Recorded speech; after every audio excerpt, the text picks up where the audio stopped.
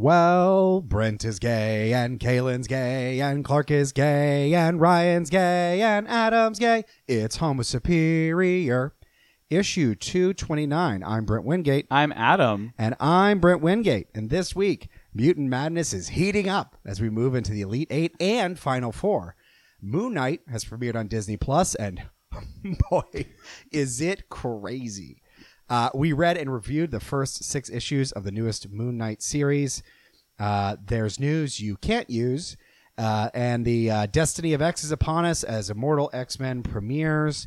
And as always, we want to plug me daddy. Still never works. We're never changing the bit. All right, but first, a little housekeeping. Obviously, today is a little lighter of a crew. Clark is now a proud uncle, so please wish him and his family congratulations. Congrats. Ryan unfortunately had some pressing work matters, and Kaylin has no respect for the show and the product that we put out. He just doesn't care. He just really gave up. Yeah, he's phoning it in. All right, let's move on to some Mutant Madness updates because that's what the people want. This month, Homo Superior is asking all of you to vote on your favorite X-Men storylines over the decades in a March Madness style bracket. We've broken down 64 storylines. Yes, that's right. 64. Can you even do numbers go that high? I can't count that high. And it's broken into 4 major divisions: the Claremont era, the Extreme 90s, the Rise and Fall of the Mutants, and the Fall and Rise of the Mutants. This past week, we completed the Sweet 16 and the Elite 8. Whoa. And we're down to the Final 4. But first, let's do a little memorial for those who couldn't make it all the way to the end. Days of Future Past, Executioner's Song, House of M, Hellfire Gala. Oh, that was a good one. Mutant Massacre. Didn't read that one. Phalanx Covenant. Definitely never read that one. You could see the tears on my face right now. Second Coming. There's Phoenix Resurrection. Inferno 88. Fatal Attractions. Inferno 89. Messiah Complex. Inferno 2021. Inferno 90. It's so sad to see these great and terrible comics go by the wayside, but who cares, really? R.I.P., y'all. Yeah. All right. While we're recording, you're voting on whether or not the Dark Phoenix Saga or Age of Apocalypse will make it to the finals. Age of Apocalypse. Vote right now. And, so I guess this is happening in the past for you. So you better have already voted. You better have voted right now. Yeah, there's no way you can change the results now. It's too late. And while you're listening Friday, you're voting for E for Extinction or House of X Powers of 10 to make it through the finals. I'm really rooting for Hox and Pox to go all the way, even though I know that vintage stuff is going to beat out, newer stuff. Yeah, I mean, I really do. I, as a mega fan of Age of Apocalypse, want that in the top against Hox and Pox. I think there's always that conversation of like Hox and Pox couldn't have happened unless they had all the stuff from all of the other years that the X-Men are around. But it is just such a crisp and great storyline. And it also, like, the history's great, but the two of us are probably the least expert in terms of what's been happening in the comics lore over the 30 plus years that 50 plus years that's been out. But the 26 or 5 years. 2, I don't know. How long has this podcast been on? Is that when it started? But no, I really it really was a immediate jumping on point. Like, you don't need a lot of the history in order for so many of the relationships and big moments, particularly in Hickman's writing, to make sense. So I think it needs some credit. It's the same problem we had with Mutant Madness when we did it with the teams. Yeah. Which is that you can't just keep going back to say, well, they were the original template or no, it was like blueprint. There we go. But so that's where I'm just at, where I'm like, it's time to keep crowning new things. I guess I just generally like when a product is perfected rather than when it's, it's got the nascent steps of it. Like a pioneer who does bad work but is like completely new is less interesting than when someone finally nails it. Well, that's kind of, I always think of one of my favorite divas, Lady Gaga, my only favorite diva. But like, obviously, like the Monster Ball and all the stuff before that was great. But it got her to where she was today. But there's like so many good songs and other albums and shit she's putting together now that I'm like, it'd be ridiculous to basically be like, well, she couldn't have gotten that far unless she produced those albums to begin with. And it's like, to your point, exactly. It's like, I'd rather see perfection than just know where something started kind of idea. Yeah. So next week we'll have our finals. If there's any outcome that you didn't like, please at Kaylin on Twitter, slide into our DMs to send any aggressive photos you feel like threatening. Make them not safe for work, and then tell Kaylin to open them at work. Yeah, include viruses. I will say, since we talked about that we do record Thursday nights, I'd love to give a shout out for International Transgender Day of Visibility. So just wanted to call that out and celebrate it. And now, as a perfect transition, it's now to talk about See You Next TV, which See You Next TV is our weekly segment focused on the latest and greatest of the MCU Disney Plus TV shows. While we'll fully digest the entire series as extra issues, we know folks can't wait to talk about weekly spoilers and reveals, so let's get down with Moon Knight Episode 1. So Disney Plus's newest MCU TV series starring Oscar Isaac as the titular Moon Knight launched this past Wednesday with an episode that felt like a drug trip, similar to that time I was recently on a drug trip at the DC Arboretum. We get a good look at the life of Stephen Grant, a British museum clerk by day, blacked out, tied to a bed, amnesiac at all times. The blackouts are found to be caused by Stephen sharing the same body and mind with that of Mark Spector, an American mercenary who straight up murders people when Stephen's not looking, and also takes calls from the enigmatic Layla. Through dream sequences and teleportation, as well as real-life attacks, we get a look at Arthur Harlow as well, a cult leader worshipping the Egyptian god Ammit, played by Ethan Hawke, who walks on glass and is on the hunt for Stephen and Mark's scarab. All through the action, there's the mysterious voice of Khonshu, who's played by F. Murray Abraham, connected to the scarab, and Mark Spector, who is hunting and protecting Stephen from Harlow's CGI goon squad. What did you think of this first episode? I'll start with Brent. I thought... Well, so first, I think it actually came out surprisingly a day early. But it did come out. Yeah, it came out a day early, and everyone was very excited about it.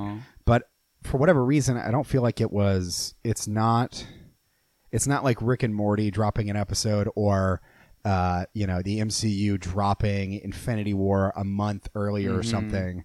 It's like one day, and you kind of wonder if that wasn't just like a glitch. Yeah. Overall, I think. Oscar Isaac is just such a great actor. He really seems befuddled as Stephen in a way that I think is charming and funny. I'm glad he's friends with Willie Nelson, the Golden Man.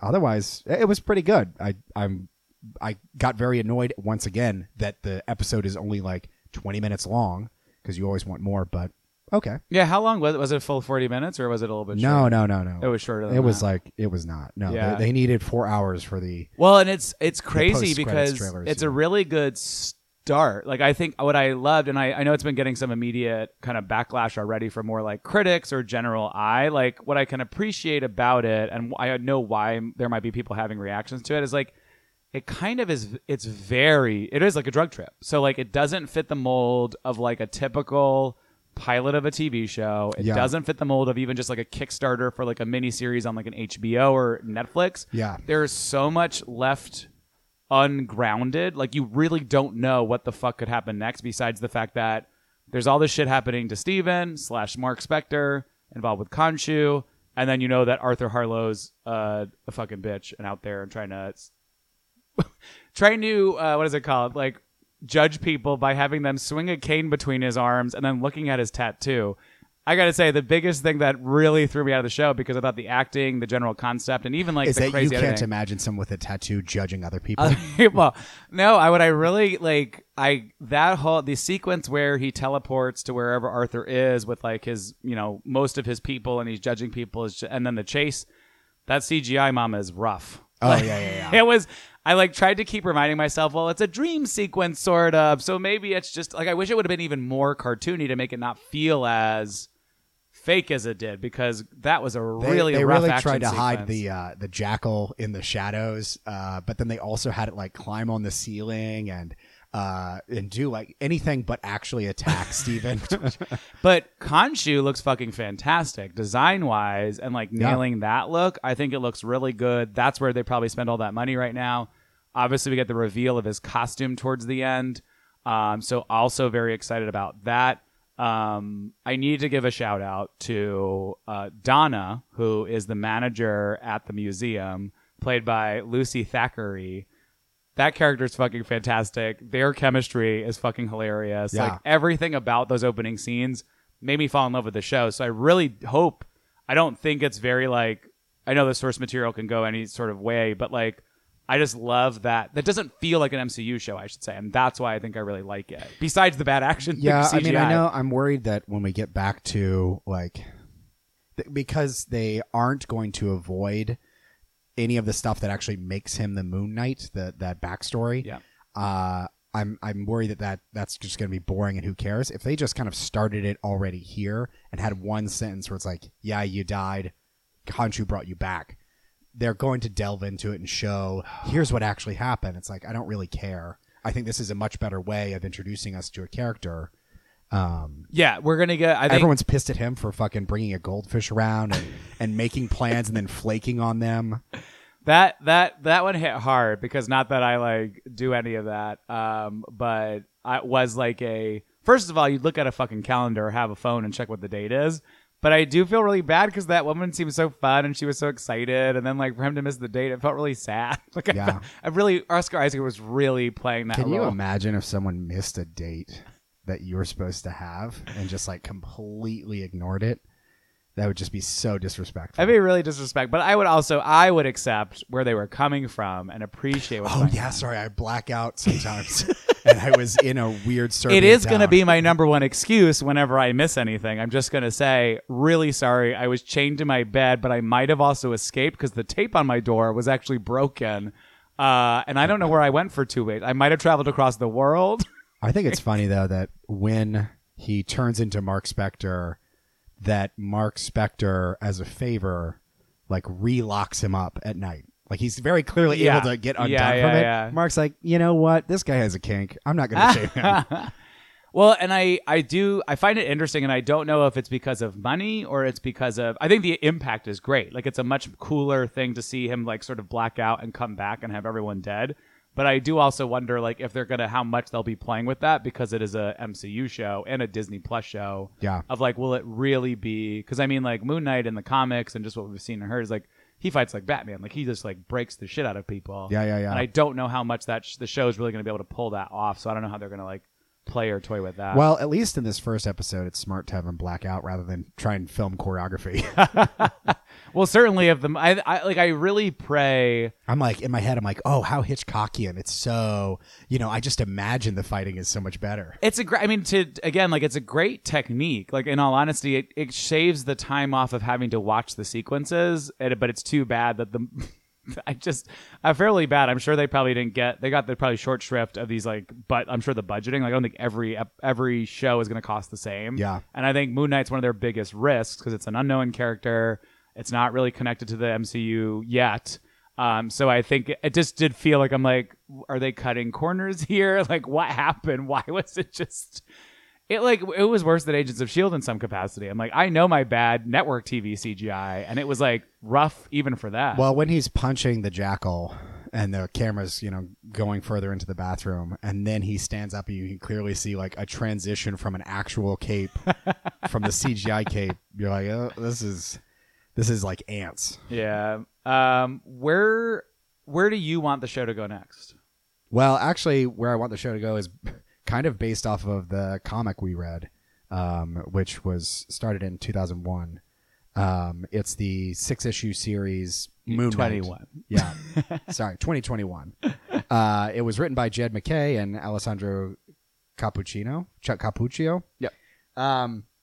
Yeah, so I don't know if you want to read the little blurb about it. I sure do. Yeah. Thanks for that segue. This 6-issue so far series, 6-issue so far series, taps a lot less into Drug Trip Crazy Town, seeing Mark in full control of his Moon Knight persona, digesting the events post his battle with the Avengers to help Khonshu take over the world, the universe. I don't know, I didn't read it.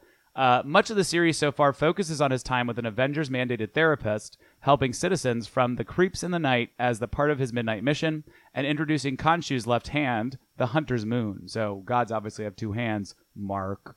The main story arc revolves around the mysterious Zodiac, who is revealed as the string puller of all the bad shit happening to Moon Knight and his new vampire executive assistant, and all sort of other new friends and wards, some of whom are Hydra. What did you think of the 6 issues? So going into this and where I'd like to see the series go, I think it's a very interesting 6-issue series that is worth reading, because it really tries to focus on Mark dealing with the fact that he is this kind of priest for a god he doesn't really respect, but he's got nothing else, and he hates himself so much. And I think that there are a lot of characters in the MCU who are big time heroes who are like, we're all saving the world, but there aren't the like weirdly specific gods that you or superpowered beings that you would see in like tons of mythology where you're like, oh, it's the goddess of the hearth, or it's the patron saint of lost sailors. To have someone who's got a motivation that's relatively niche and specific, I think can be interesting. One, because they're able to introduce like different kinds of characters in a fun way. Like maybe we'll get vampires in this. Maybe we'll get something that's specific to someone like Moon Knight that might not feel right with like Iron Man. Right. And then two, because then when we have like later stories where like Blade and there's like or other characters of the night or the Midnight Suns are was it Strike? I would think Midnight Suns. And I was also thinking of, didn't we read the book Strike Force? I can't remember the name of the book, but so that there's potential for some people to have a much more narrowed focus that isn't just based off of the convenience of storytelling, like where the fuck are X characters when Thanos is doing whatever. Right. Why isn't Wong helping out solve whatever problem? And it's like, yeah, you're giving a particular character a narrow scope that can enhance their philosophy and their perspective. So when they're interacting with other characters, everyone's like, who the fuck is this psychotic pastor, priest, nutso? Yeah, no, I think it's to your exact point, like it's a good spin for adding, getting into the more magic, getting more into dark, because you're exactly right. Like, not everyone is going to be in every Avengers movie, and not everyone should be in every Avengers movie. It's sort of like split your teams up and then focus and make more theme choices based on that. Because to your exact point, based on this 6 issues so far, I would love to see more of like add an Elsa Bloodstone, get Blade in there, like create that dark magic area that even like a Wanda doesn't really touch, because it's like that's more just like normal, chaos magic. But chaos magic Wanda. But it also has some great characters like Hunter's Moon. I think is a fun foil for, Jesus, so many Fs. For Moon Knight. Having this kind of like other worshiper of Khonshu who thinks of himself very highly and also is like more put together. And also having Zodiac, this kind of crazy killer. I think there's a lot of potential for fun villains that might come in later seasons. Right. The only thing I would say for this issue, and I think I actually enjoyed the ride to figure out who and what this person was, but didn't these 6 issues feel like every other hiding in plain sight, blast from the past or present villain that shakes up every Soval title? Like, we just read America Chavez last week, and I was just like, does every 6-issue solo title always deal with someone coming back from the past and then fucking up their shit? Well, you don't have a lot of time, and you want to have as big impact as possible. So I don't think you can do for 6 issues like an annual. Right. Like, oh, isn't this a fun adventure this character's on? You have to like do something big enough that you get attention, and then hopefully it gets picked up for longer. What I do really like about this that I think was different than like America Chavez, or different than even like, I always think of Batman Hush as a perfect example of that, like, let's get everybody together, but there's someone doing something in the back. But wait, they have a connection to somebody. Oh, wait. Like, it's just like, at least this one didn't have a lot. It had a lot to deal with his character, but I loved the idea that he was talking to the therapist. Just like I was thinking about, I'm like, just realized right now, why I liked Falcon the Winter Soldier so much is that it was like Bucky processing with the therapist. Like, it's so much more interesting to watch the dynamic between someone talk to somebody and process stuff than it is to listen to someone narrate in their head. Because I think that's what really shifts this for me. Because like Hush was all about like Batman in his head and what was going on, and him narrating about every single person versus this person being like, well, why would you do that? Or like, what made you, like, are you thinking about it this way? Like, I just thought it was like a really cool way to do that sort of exploration. I just love that Moon Knight is like, I protect passers in the night, and I wear the brightest clothing that anyone can possibly see, so that they know I'm coming from a mile away. But it's not reflective, so he's definitely been hit by cars a couple of times. I don't know. There seems to be a glow. And it's like, he's like wearing that reflective material. Yes, that's right. Yeah. Final question on both Moon Knights and really just the TV show. Woodbone, yes. I was like, well, I was surprised at how un-Oscar Isaac-y Oscar Isaac looks as Steven. They did a good job of like his like turn up look where I'm like, I mean, obviously he's still attractive, but like he looks like the nerdy guy. You actually believe he's just an attractive nerdy guy that like doesn't know his own. He looks really sleepy. Self-worth. Exactly. Yeah, he plays that super well. Is sleepy the new sexy? Do you think you would pass Arthur's test? No. What do you think you're going to do in the future that's so bad that an Egyptian god wants you dead within seconds? What in the future? What have I done? I do like that actually. That test. I can't remember if it's right, but in the Egyptian mythology, it's Osiris who judges whether or not your heart is heavier than a feather. That sounds. And if it's lighter, then you are able to go to their version of. The afterlife. Nirvana, yeah. Otherwise, you're eaten by a mite or whatever her name is. She's like head of a crocodile and then body of or legs of a lion. Oh, call me sometime. Do you think you'd pass? I'd like to think so, but after that old lady died, I was like, oh no, I couldn't pass this test of that because she's just like. But what if she was like a huge bitch? She probably murdered like 3 people. Well, no, because it said he's like because Ethan Hawke's like I think you're great, but who knows what you're going to do later. And then it kills her, but she doesn't do it later then. I don't know what this Egyptian Minority Report That's actually rules what are. it is. That's exactly what it is. Well, yeah, we'll be here every Thursday recapping the show, so definitely watch Our it on episodes come Wednesdays. out Fridays. Well, so great. we're doing it every I'm Friday. trapped in a time tunnel now because we announced all the details of how we do this podcast. Because I don't respect what we do. Or put out schedules. Let's get on to the issues. The issues is our weekly recap of all things X, along with a few of our favorite Marvel House writers and characters. This week we have one. Obviously, we read Moon Knight earlier, but our real focus is on Immortal X-Men #1. So, Immortal X-Men, written by Kieran Gillen and Lucas Wernock as artist. Sinister self-narrates the kickoff issue for Gillen's new series, focused on the inner machinations of the Quiet Council and the first of the new Destiny of X arc. Magneto takes a surprising step down from the Quiet Council, which causes a rapid nomination and voting process, with Hope stepping up and Selene getting pissed. We also find out that Irene and Sinister have had their own little flashback combo similar to Moira and Charles, and that Sinister's playing out lives of Moira with genetic clones to figure out what's up. What did you think? I'll start with Brett. You can share your thoughts. No, first. I'm facilitating. Well, because I also have Brett, what you think? I also have Kaylin's thoughts if he wants to. Oh, that's fine. Kaylin, what do you think? It's a very strong. No, I'm not going to do Kaylin voice. It's a very strong Kieran Gillen-esque opening issue. It's kind of reminiscent of like Eternals or Wicked and the Divine. That it's trying to set some scope of like where things could like a possibly remake. go. Yeah, it's what's like going to happen? Well, I don't know. I think of it. I think that's reasonable because it kind of reminds me of like Sandman or something like that, where you feel like the expanse of where things can go and what characters can do is like a huge sandbox rather than some linear story that's like exactly predictable. Yeah. I was going to compare it to the Real Housewives, but that's okay. Kaylin wishes this book had existed at the start of the Hickman era because it would have been more. It would have been a better narrative for Moira, Charles, Magneto, from Hawks and Pox to Inferno. Oh yeah, like two rather runs. than having Mr. Sinister.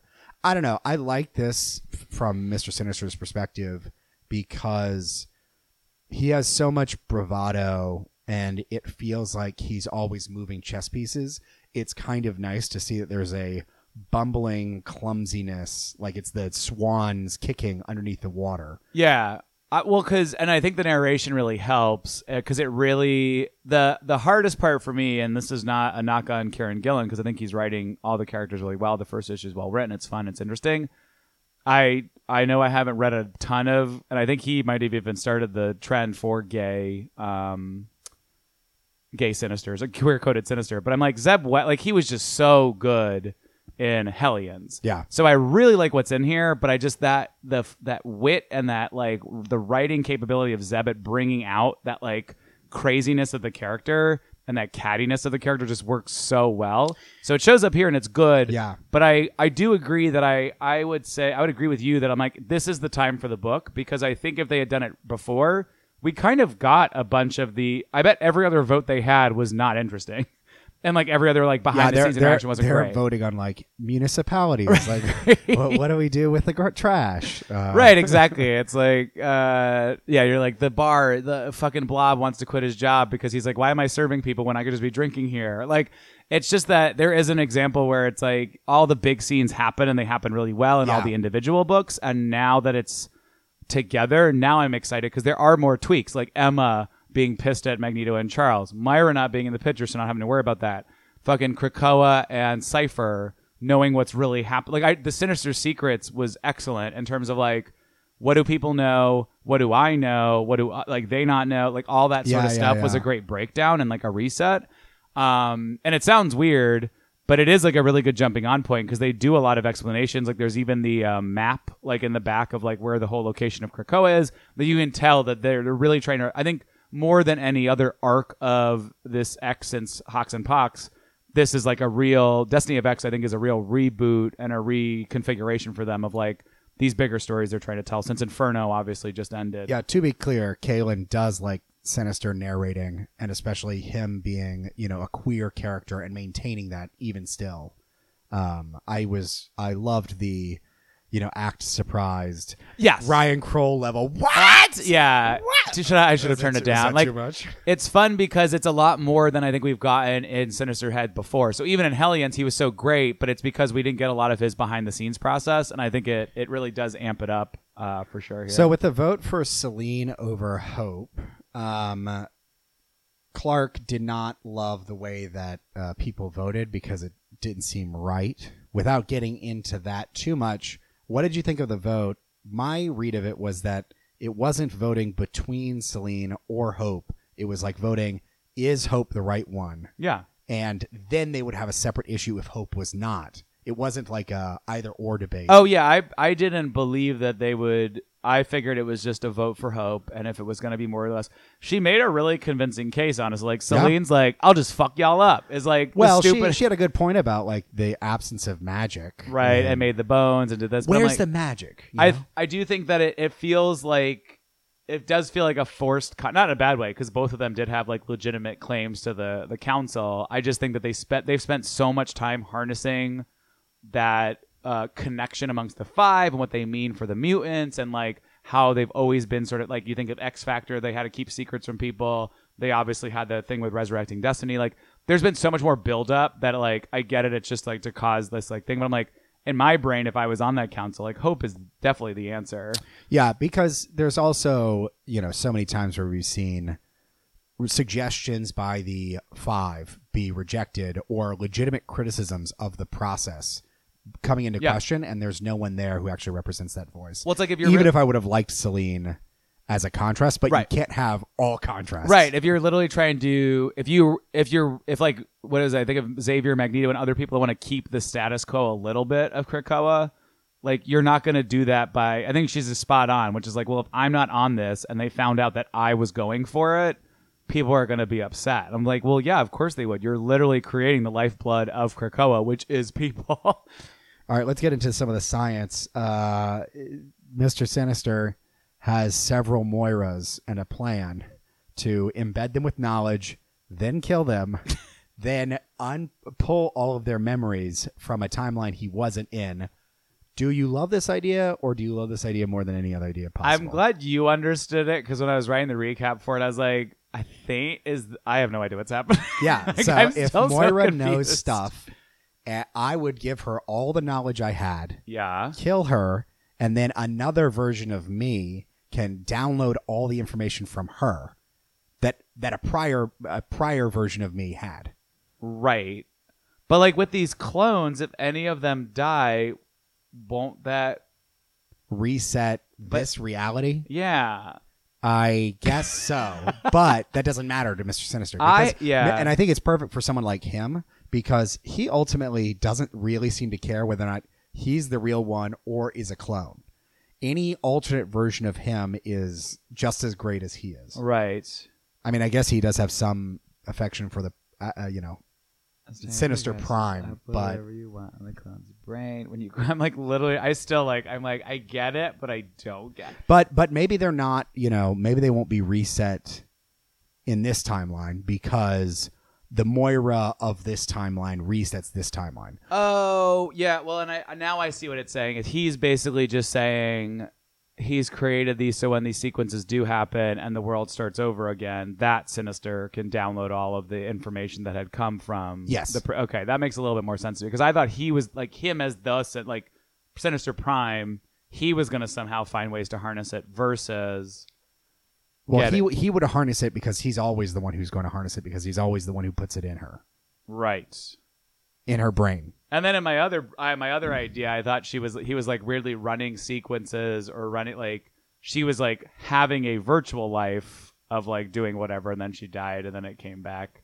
But how would that help him? I don't fucking That's just know. like putting it. I gotta say, I was like, look, it's not perfect. It's not perfect. Just the minute I saw Myra clones, I was like, fuck yes, and then I was like, I don't know what he's gonna do, but that sounds good to me. I don't understand this at all. There's a giant tapeworm outside, and I don't understand what's happening. That was also ridiculous too. I was like, was the gate was just a giant tapeworm? Yeah, let's save the sinister secrets and our predictions until next episode. Yeah, that sounds good. We'll get everybody talking about them. Let's get into a little. It's a news flash. It's the news, but way later than all your other news sources.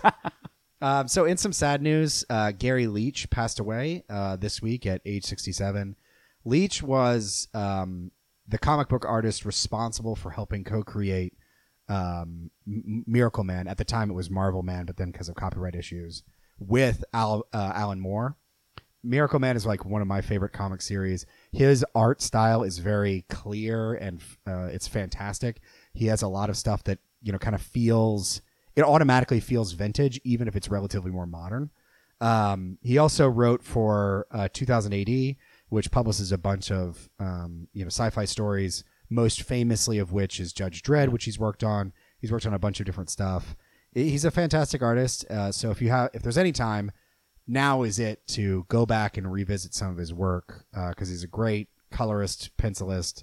He's got very clear, understandable images that are still powerful.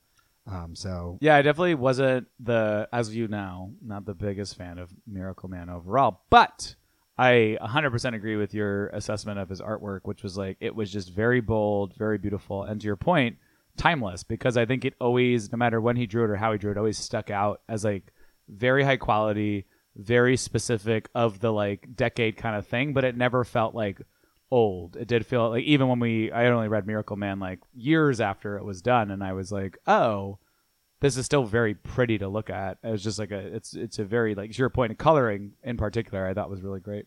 So we wish condolences to his family. Obviously, again, check out some of his work. It's fantastic. Moving on. Because everyone is stealing our idea to do a comic-related March Madness bracket. DC Comics has their own round robin tournament, which is returned with storylines you don't care about and we don't either. Let's just read some of the titles that are in contention. Oh, I'm excited. So we got Green Lantern, The Birth of a Conspiracy. All right, normal. Superboy, The Man of Tomorrow. Black Canary, I Know Why the Caged Bird Sings. Aquaman. Wait, really? A date with a porpoise. Are You Smarter Than a Brainiac? A small number of minor inconvenience on a small part of one Earth. Owl Court, Seeking Justice in the Dark. Dark-sided. Dark-sided! An autobiography of the God Warrior from Trading Spouses. I've got to say, they're really like throwbacks, I guess. Dark-sided! There's DC must not be Christians for writing this type of content. Get your money out of here. And then the Flash, Too Fast to Be Furious. That's all stupid, and so is the round robin. We hope you giggled. Yeah, there's one about a carrot man. I don't know, man. We don't follow DC. I appreciate the fun marketing concept of let's get people to vote on greenlighting a title, but if you have to do that, it means that they're mainly just trying to see what will sell, and also those series probably won't be very good because they're rushing to kind of like put those together. I'm all for like trying to figure out like workshopping ideas in some way to see what people are actually interested in, but it also does remove your editorial discretion to say this is actually someone we think is good and we support them. It's more like, well, what will make us? I know that they're a business, but well, this has had me also have my promotional hat on, which is just like I cannot believe that any of these books is that too far along in the like. So I think to your point, it's like fun to have some voting, but also your buying population is not always your social media population. Right. So it's also a bit of a gamble to just like, because if you go to the Twitterverse and ask a fucking poll and try making marketing decisions based on that and only that, maybe not going to work out in your favor for the broader population of the world kind of thing. So it's a cute idea, though. I mean, it certainly gets us to talk about it, so it's working because we never talk about DC. No. All right. Moving on with some Flash-ish related news. We've long reported on the continuing meltdown of one Ezra Miller. And the current incident he's tangled up in is a doozy. So apparently in Hawaii, Miller got arrested for harassing people in a bar, including stealing a microphone from like a 23-year-old woman to sing karaoke. And then he also lunged at a guy who was, throwing darts. So he got arrested after the bar even tried to like calm him down. And then he had bail set for $500, which a couple paid. And then there was like some of them, like him showing him around or them showing him around.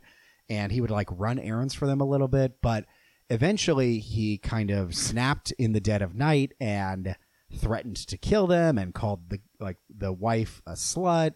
And then he stole a bunch of their stuff, including their passports and like their wallets and identifications.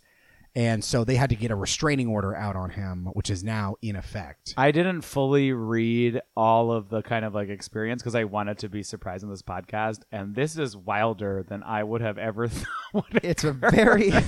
We have talked about how douchey he is and how many incidents he's had where it just seems like it's water on a duck's back, like that it just doesn't affect his career in any way. I don't know if he's got some underlying mental health issues.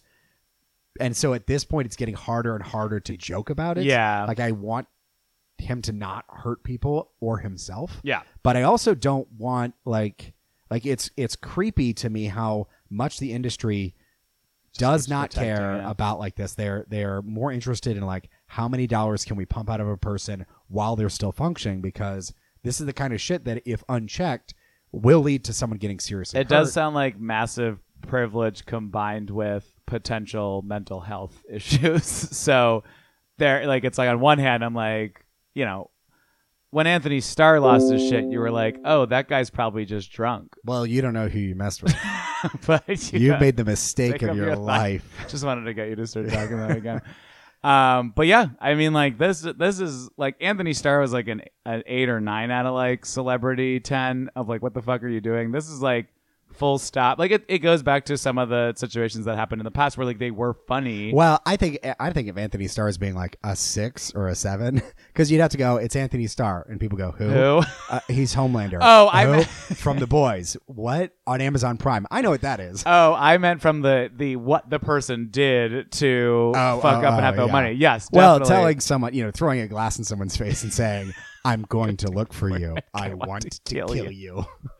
I still don't fully understand, because he's looking right at him. You found him already. Yeah, he's right there. But no, Ezra, get the help you need, and get the hell away from that couple. I know that's the part that's the like worst. What feels good and bad is that like this couple kind of invited this into their life because they probably saw a celebrity and was like, we gotta take care of Ezra Miller. I don't want to blame people for him. Victim blaming, you're right. I don't want to do that. It's like, fair. Yeah, on the one hand, there's no way they couldn't have looked at the scenario and thought like, would you pay $500 for Ezra Miller to get out of jail? Well, here's a question. Would I pay $500 for any random person to get out of prison? And the answer is no, unless they're a celebrity.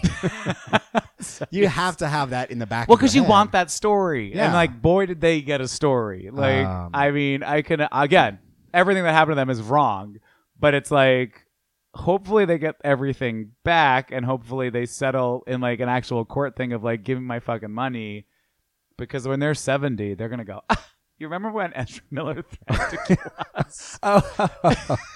They would just watch the Justice League and laugh for the first time of any audience. They're member. showing their like grandchildren this, and they're like, that guy. And when it's Flash 47 into the multiverse, there's like, that guy almost choked your granddad to death after we bailed him out of jail. I mean, and it's also especially crazy. I mean, maybe it's the power trip, but Ezra Miller's in like two of the largest franchises that are currently running right now. He's in the Justice League stuff, but like he's got his own Flash movie and the Perks of Being a Wallflower universe. Was he in that? I think so. And the Harry Potter. He's in the. Oh, Fantastic you're right. Beasts He and Where to is. Find I definitely Them, saw him run away. Where he's just kind of like a background character. That fucking movie series has way too many people that are getting caught up in domestic abuse or. Well, every movie series now has to have domestic abusers and anti-vaxxers. Jesus Christ. At least 2/3 ratio. All right. In our last segment, it's Plug Me Daddy. We like to wrap up with a little something we call Plug Me Daddy, where we each get a chance to quickly highlight something that we've read, seen, heard, experienced, wanted to share with you, our little cummies. Jesus, every week, just change. The Ryan's not here, but he's here. Yeah. In the. Do you have a plug me? You go first because I'm trying to think of a better one than one I already have. Well, mine is actually going to be a recipe. Oh. So my recipe is for a perfect margarita. It is you just keep in mind the ratio 2-1-1. 2 parts tequila, 1 part triple sec or simple syrup, 1 part lime juice. You're going to have a great margarita, great time. You can always add a variation like a few slices of jalapeno, pineapple, muddle them together. But if you've got that staple 2-1-1, everyone's going to be like, oh, this is such a good, fresh. This is how margaritas are supposed to be at Applebee's. I have my own plug, but I will double plug your perfect margarita because before I knew you, I used to just buy some disgusting margarita mix, which was also still delicious. And I still it isn't. It's garbage, and I hate you. But I used to do that with triple sec and tequila. And then you said, why are you putting so much shit in that cup? And then said, just use regular juice. And that's how we do 2-1-1 or 2-2-1. Either way, yeah. I pour a big swig of tequila. 2-4. What is? Oh no, we've advanced your recipe. It's a giant weird like. I don't know how to describe it. It's part of like a set that I just use as a measuring. It's like part of like a charcuterie set that I use as a measuring spoon that doesn't have any measures on it. You make me sick. But it's one of those of tequila, one of those of triple sec, and then you cut half of a lime and you squeeze the juice in it, and then you've got your. I don't like that proportion because that's too much of the sugary orange liqueur. So you make me sick. And I don't respect you as a person. What's your actual... My actual plug is that, and I hate this because I wish I was also paid. Can you do it like unplugged, like Eric Clapton? Hey everybody. No, you got to take out the microphone. Oh, no electronics. Yeah, plug it in the bathroom by yourself. Hey everybody. No, I was just telling you before we started this podcast that Peloton now has boxing workouts. And it actually was I used to like do a bunch of like semi-shadow, like not real boxing, just shadow boxing, all that stuff. And I've always enjoyed it. Is that where you stand behind someone and box? Just boxing. And I just keep screaming at my shadows and punching the wall. No, but like they were starting like a course, sort of like a core set of classes. I didn't like them because it was like trying to build you up to learn how to do it. And I definitely have done stuff before, so it didn't feel like I was getting a workout. But they started doing like 30-minute and 45-minute upper body, lower body, full body boxing courses. And while I was doing it, I was like, this is whatever. I just did it like yesterday. And then I told you when I got in here, I was just so fucking exhausted because every part of my body that I don't normally use, if I'm doing like a bike or doing lifting or just working out, walking around, finally got some movement. So I'm just super excited because it gives me more like freedom and flex. This is like such a weird body and health plug me down that I realized. I don't think so. Here's Margaritas a drink are not, and here's your body. Yeah. And so yeah, I don't know. But Peloton now comes with defibrillators, right? Just in case you die. For all the people who have heart attacks, apparently. I mean, I'll throw in my video game. I have been playing nearly 100 hours of Triangle Strategy. If you love trying, I just like can't recommend things. If I you're keep like reading Pythagoras, you love Triangle Strategy, but you hate calculating the hypotenuse. That's it. All right. That's been our episode. You can find us on Twitter at Home Superior X and Instagram at Home Superior Podcast. Rate and review us if you like us. Be sure to send your thoughts to us on Twitter or Instagram about how you think the Mutant Madness bracket challenge is going. And send not safe for work pics to Kaylin. Don't as forget. many as you possibly can. They don't even have to be of you. They could be of cows or How is there a not safe for work photo of a cow? it's got an erection. Don't know. We've been Homo Superior, and I promise it'll never be just Brent and Adam again. Bye.